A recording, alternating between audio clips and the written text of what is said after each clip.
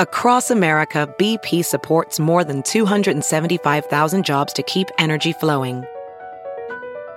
Jobs like building grid-scale solar energy in Ohio and producing gas with fewer operational emissions in Texas. It's and, not or. See what doing both means for energy nationwide at bp.com/investing in America. Welcome to the Bustle Huddle. I'm your host, Caitlin Aber. For the next 2 episodes, we're going to explore the concept of motherhood, why we choose to become mothers, the lies that women are told about fertility, the actual process of having children, and all the ups, downs, challenges, and profound moments along the way. Molly Webster, the host of Radiolab Presents Gonads, will join us to discuss the science behind her series and what actually happens to a woman's ovaries when she turns 35. If you're a sperm or an egg, if you're a testis or an ovary, you want to make it in this world. We'll also be chatting with Elizabeth Katkin, the author of Conceivability, about her firsthand experience with IVF and fertility treatments around the world. You know those internet ads that go, "The one thing your doctor doesn't want you to know"? Yep, that's this interview in a nutshell. Without a good egg, there's no embryo, there's no baby. And so their exact words were, "It's time to quit." And finally, we're joined by Alyssa Himmel, a 30-year-old woman in Ohio who's been documenting her journey to have a child for Romper's series on fertility, aptly named Trying. A whole 8-week ordeal, countless blood draws, 2 trips to the ER. All right, let's be real. Motherhood is a tricky subject for millennial women. According to recent studies, young women are either having children much later in life than previous generations, or they are opting out of it entirely. There's endless factors for this, and we'll get into some of them in our discussions later. But this wouldn't be the Bustle Huddle if I didn't reveal something about myself first. Being indecisive about motherhood is something I can totally relate to. Demographically speaking, I'm married, 34 years old, in a 2-income household in New York City, which is one of the few places in the country that mandates a parental leave policy. I'm also healthy, relatively financially stable, and have managed to keep a cat alive for over a decade. If I wanted to have kids, now would probably be the right time to do it. And yet, I still just don't know.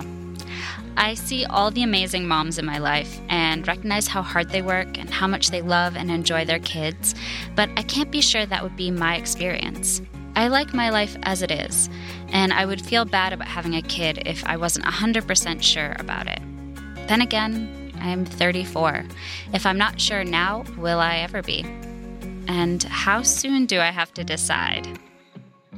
I am really excited about our first guest. The Bustle Huddle team dropped by the Radiolab studio to chat with journalist Molly Webster about the myth of the cliff, the idea that women have a major drop in fertility after age 35. Gonads. Ray on Radiolab Presents Gonads. Which is a really fun word that I don't think I get to say enough. That is one of the reasons we have declared it as the name. It just sounds like something that like a kid in an 80s movie would make fun of another kid. Oh, absolutely. I think that's what I was so surprised about is like, to me, it just has like this sort of like boy humor jokes or like you're just like teasing someone or you just think balls. Yeah. But then I was talking to all these scientists and they were gonading it up. Straight face. And I realized, oh my God, this is actually a science word that culture has just like appropriated and just destroyed. And so we're just going to take it back. Which I guess you would say is a deep dive into human reproduction?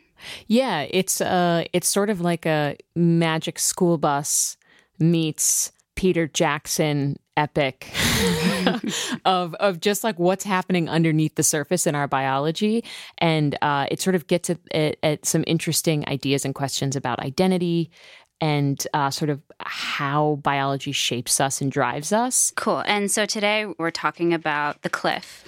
The cliff. I think that's something women, well, maybe throughout their entire lives, but I know that there's a certain age that a lot of women have in their heads for when they should be married by, when they should have kids by, and then when things are going to start getting like extremely hard and dangerous. So when I was originally conceptualizing what gonads could be, it really was a broad kind of dive into just the land of reproduction, of human reproduction. And like while diving into that land, I found that I was having multiple conversations with people where they brought up the age of 35 as a concerning point in reproduction. And for women, I kept hearing this phrase like reproductive cliff. And for men, there was a feeling of just like, if I'm an older guy and I do want to have kids, does that mean I have to only date people like under 35? Then I thought, why is everyone repeating this? And then I started wondering, like, is there any truth to a concern around the age of 35? And then I realized like I was sort of about to turn 35. And then I started wondering, like, just for my own like interest, I was like, should I be more worried? You know? I know you've done a lot of research and you have found some very, I would say, interesting science behind this number and where it came from. Well, it's interesting. So one of the things I was trying to figure out was like how much people had actually studied fertility and age. Because on the grand scheme of things, it does make sense that as I approach menopause, right, which has to happen at some point and is sort of said to be like average age of 50, like that some change would occur.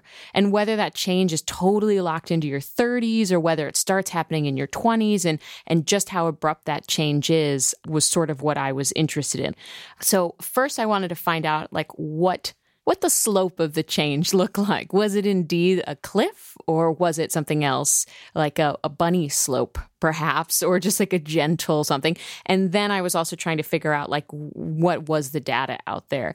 So like for one of the studies that has a cliff that people reference often, it was from French peasants. This is a population that doesn't even have vaccinations or any medical system or like hygiene, you know, like hypothesis kind of built into their daily lives. And so it's not really a great comparison point, but one of the reasons that people use data like that is because they're trying to understand what they call natural fertility populations that have been untouched by birth control. And you can debate all you want what like natural means in that sentence.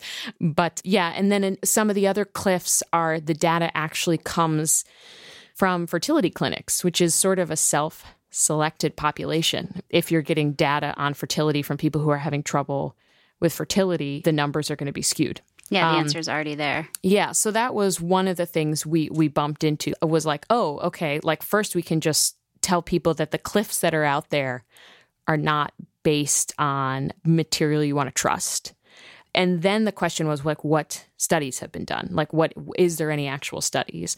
One of the doctors I talked to was like, nothing in biology, like nothing in it is that abrupt. Like you're never really going to get a cliff in like evolution. Like you're just not going to get a cliff unless there's some like abrupt thing that gets thrown into the system. And the question, I guess, is if there's no fertility is just the ability to get pregnant, but there's also studies or there's maybe rumors or pressure that says, well, like the idea of having a healthy pregnancy or having a child that's born without any major issues, those increase as you get older as well. Is that something to be concerned about? Pretty clearly understood. Like I think the biggest thing that walks into the room is Down syndrome.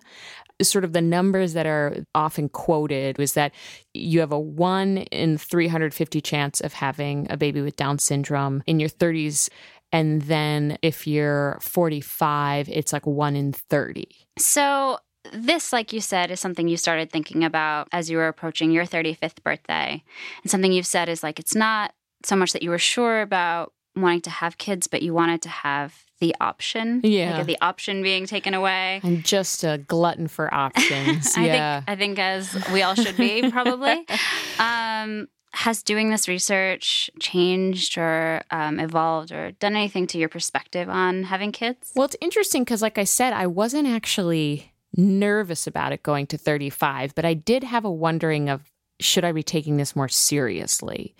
And really, if there's an age I'm going to worry at, like, what is that age? I don't feel more concerned. I don't feel more or less concerned. I'm actually pretty neutral on that. I feel like I acknowledge that it should be an active thing I'm thinking about.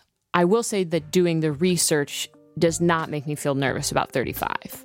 It doesn't make me feel nervous about 36. It does not make me feel nervous about 37. It does not make me feel nervous about 38.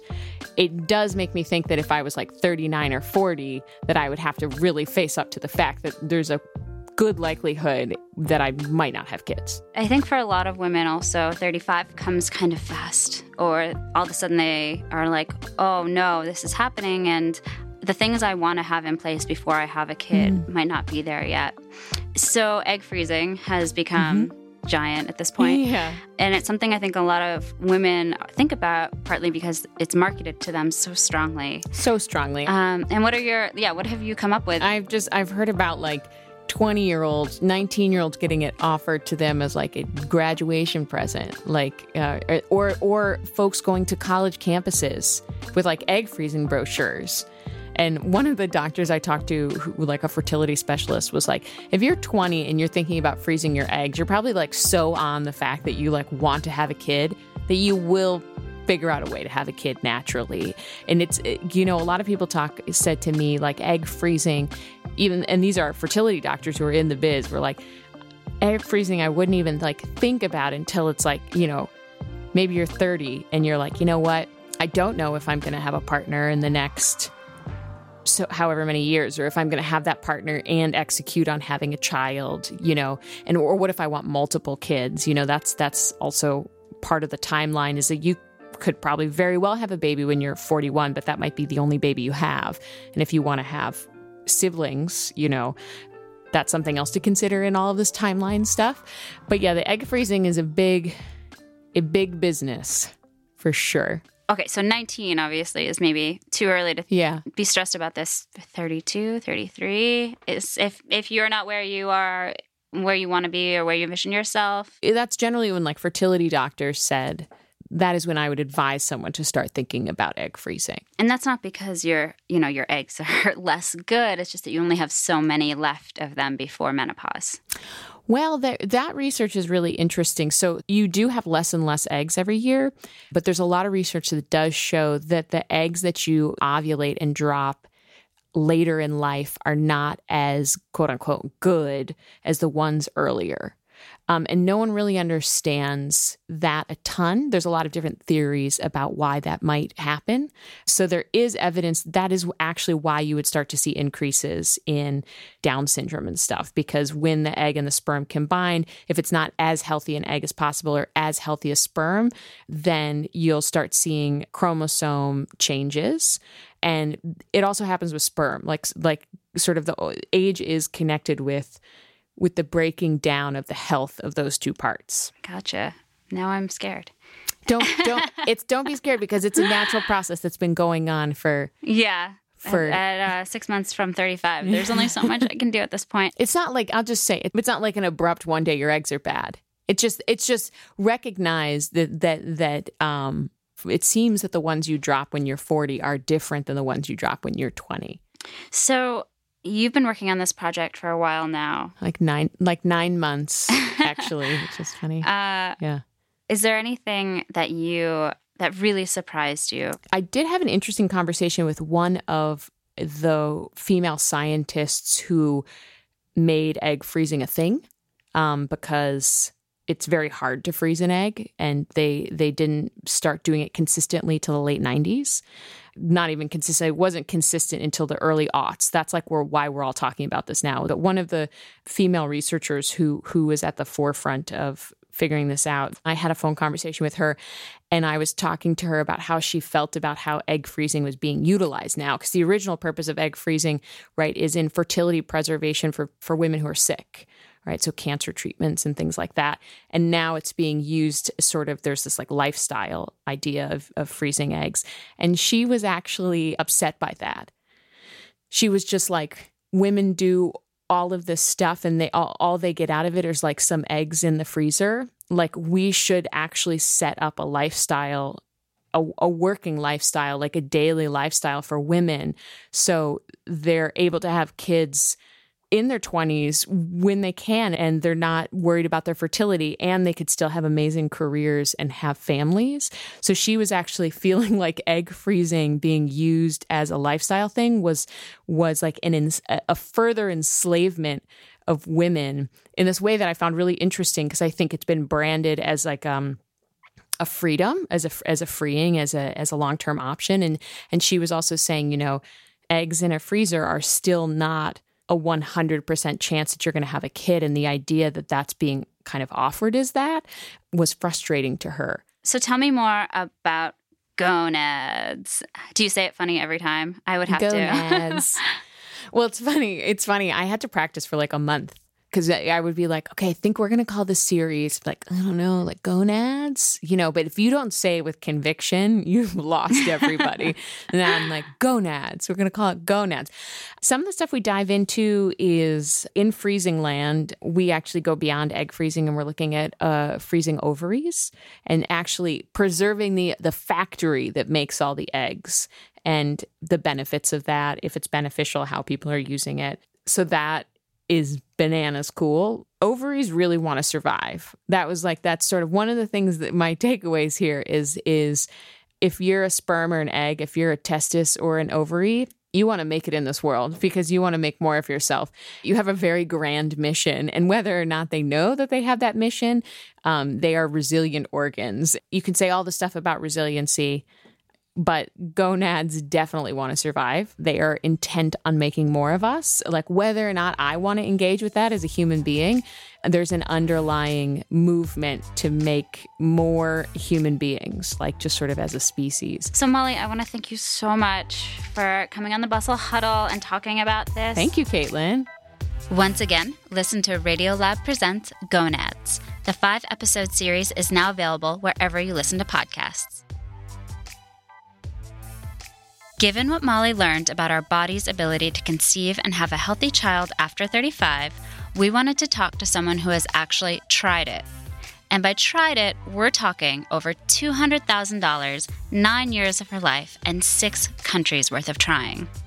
Elizabeth Katkin, author of Conceivability, What I Learned Exploring the Frontiers of Fertility, embarked on an incredibly extensive fertility journey in her late 30s and early 40s. Along the way, she made some hopeful discoveries that she's now sharing with the world. Elizabeth hopped on the phone with Bustle's Director of Features and Brand Initiatives, Margaret Wheeler-Johnson, to discuss how one Russian fertility doctor changed her entire view of her fertility journey. Can you summarize all of the things that you went through to have your 2 children? Yes. So I started out just trying the good old-fashioned way, and then we progressed to IUI, which is more commonly known as artificial insemination. I think in total, about 6 insemination attempts. And then we moved from insemination into IVF. We did IVF 8 times. We're both American, but we were living in London. So we tried clinics in London and clinics here. We tried IVF with something called ICSI, which is when they inject the egg directly with the sperm to increase the fertilization rate. And that didn't have much impact. We tried IVF with something called pre-implantation genetic testing, where they test the quality of the embryos. We eventually turned to a surrogate, and we also tried, although didn't rely on egg donation. So we've pretty much run the gamut of almost everything that you could try other than a sperm donor. And how did you ultimately have your 2 children? We ultimately had our 2 children through IVF with genetic testing, which I feel really strongly is one of the main reasons we have our children. Our daughter, who we had first, we had through IVF through a pretty conventional IVF method in New York. And our son we had after, several years more of failed attempts at a clinic in Russia using a different minimally invasive protocol. I am fascinated by the experience you had in Moscow and the differing approach to fertility treatment outside of the U.S. that you describe. Just tell us briefly what happened and what that approach entails. In all the cycles I'd always had an abundance of eggs. I'd go through the egg collection cycle, I'd take the hormones, and I'd have lots and lots of eggs.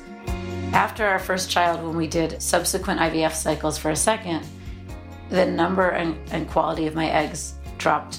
And I spoke to a couple doctors and embryologists who told me that I was older, I had no good eggs left, and this was absolutely the end of the road. Without a good egg, there's no embryo, there's no baby.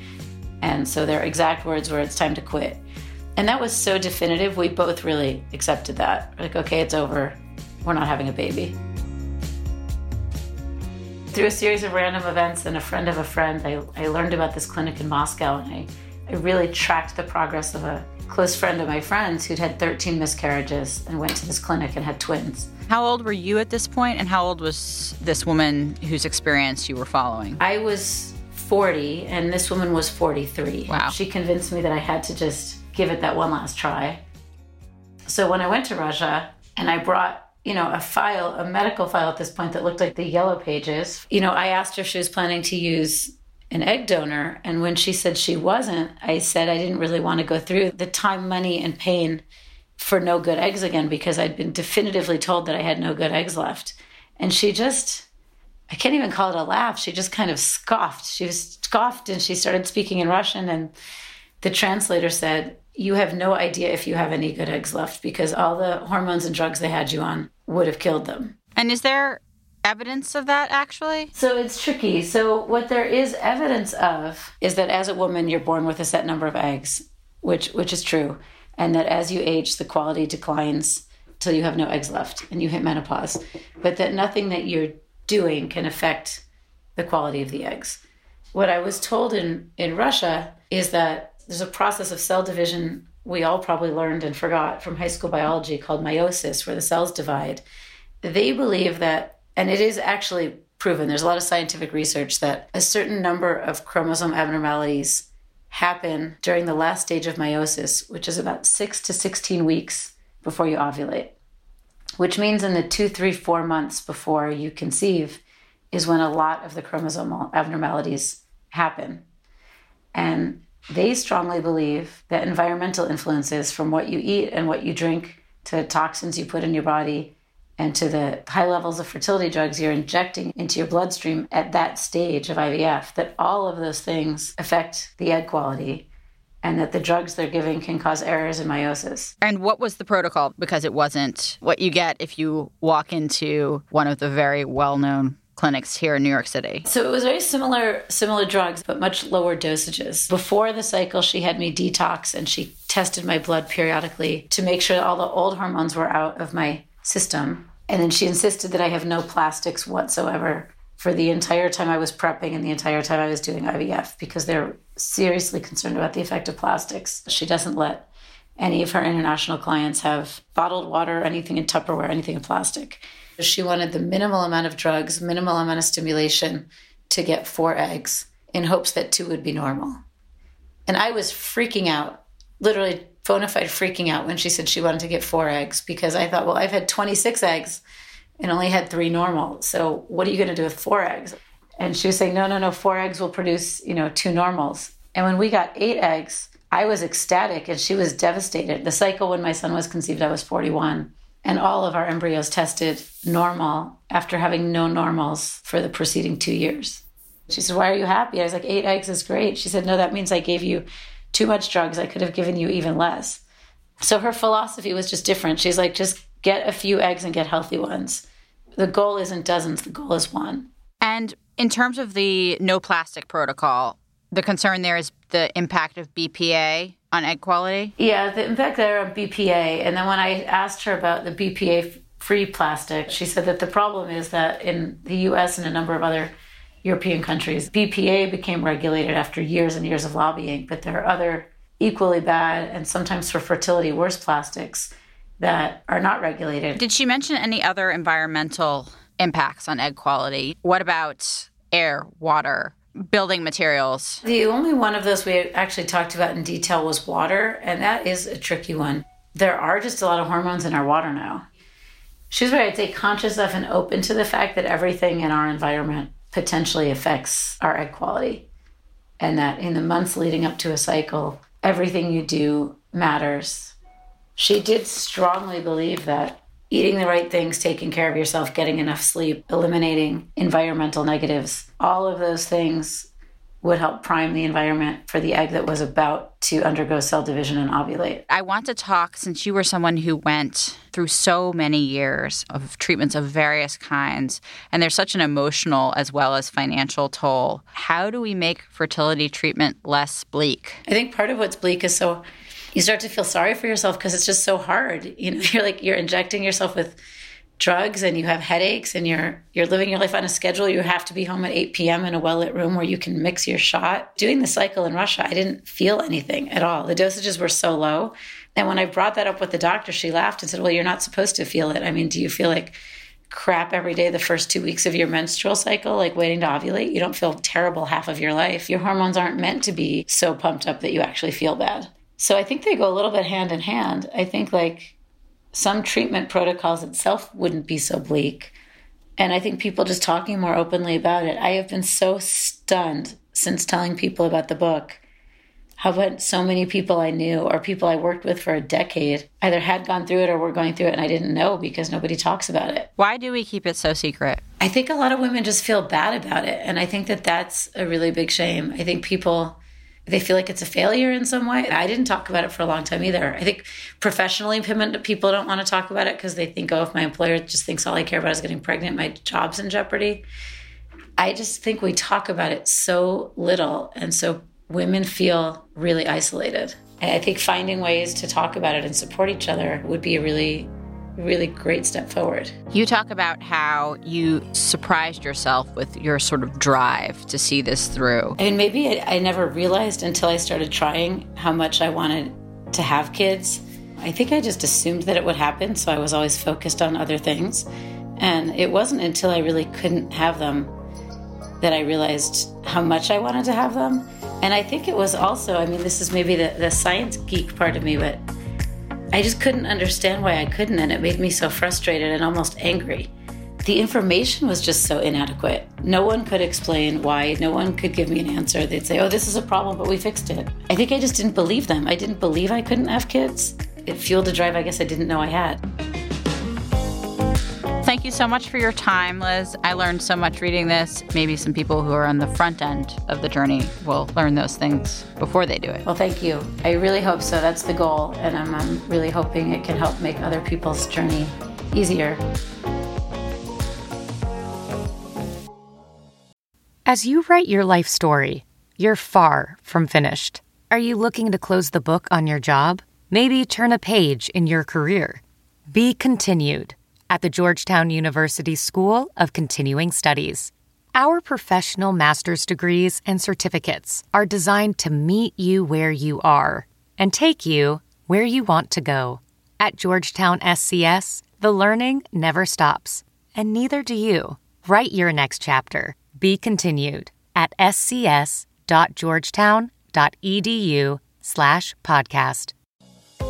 For many women, the journey towards motherhood is filled with heartache.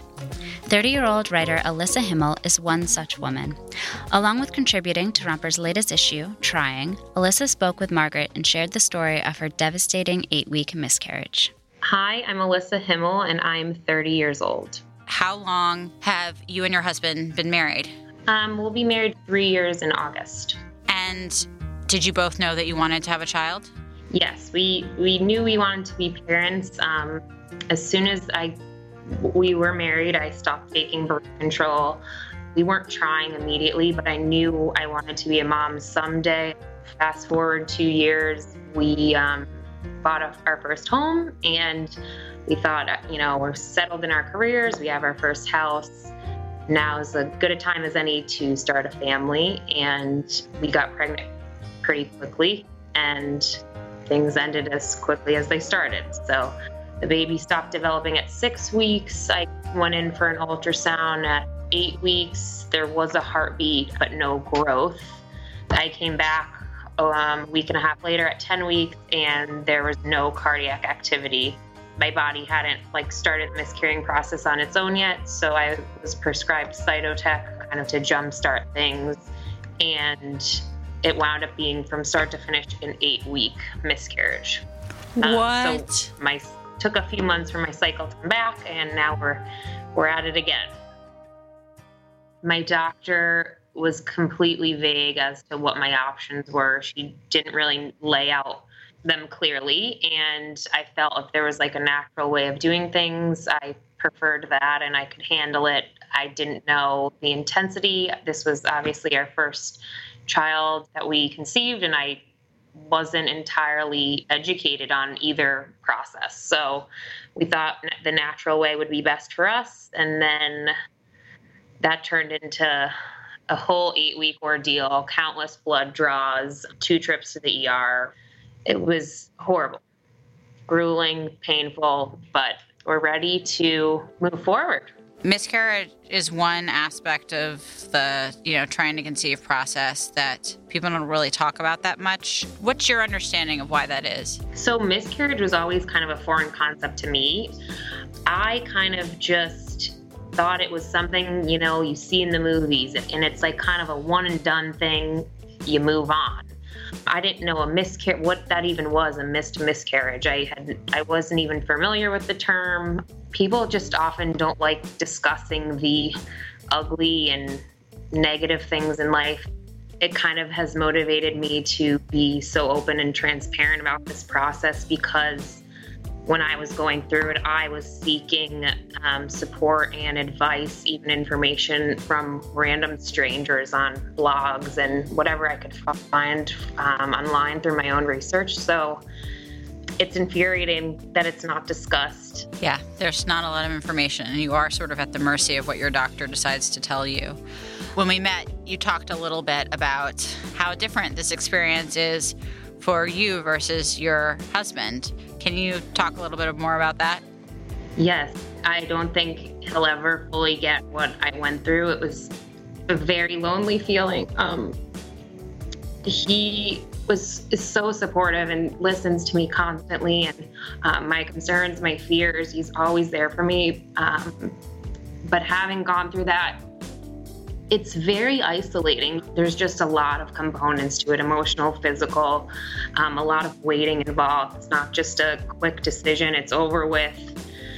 It takes a lot of healing and time, and I don't think he fully got that. He can escape to work and forget about it, but when it's happening inside your body and any little pain or flinch, you're reminded of what's happening. You can't really escape it. It's there, and I feel like it's always going to be there. Even hopefully one day when we do have children, I'll still be reminded of it, and not necessarily, it won't be as consuming as it is now being so fresh, but it'll always be a part of me. That's for sure. Yeah. So now that you are ready to start again, how are you feeling about that, given the ordeal that you've been through in the last 8 weeks? Definitely terrified, but also I like to keep things moving. I don't really sit and dwell about the negative. That's not going to get me anywhere. Right when we found out that we were going to miscarry, I had this overwhelming sense to start over, to just try again as soon as I could. So yeah, I'm ready, all in. As all of our guests explained, so many women struggle with fertility and pregnancy. We're so honored to be trusted to share these important stories, and we want to make sure you know you're not alone. You can find Alyssa's trying story, along with many others, at romper.com/trying. So that's it for today's show.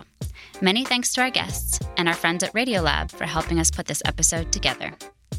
Next week, we're continuing the discussion with part 2 of the story, what actually happens when you become a mom. This is the part I'm afraid of. No, be careful. Good night, nobody.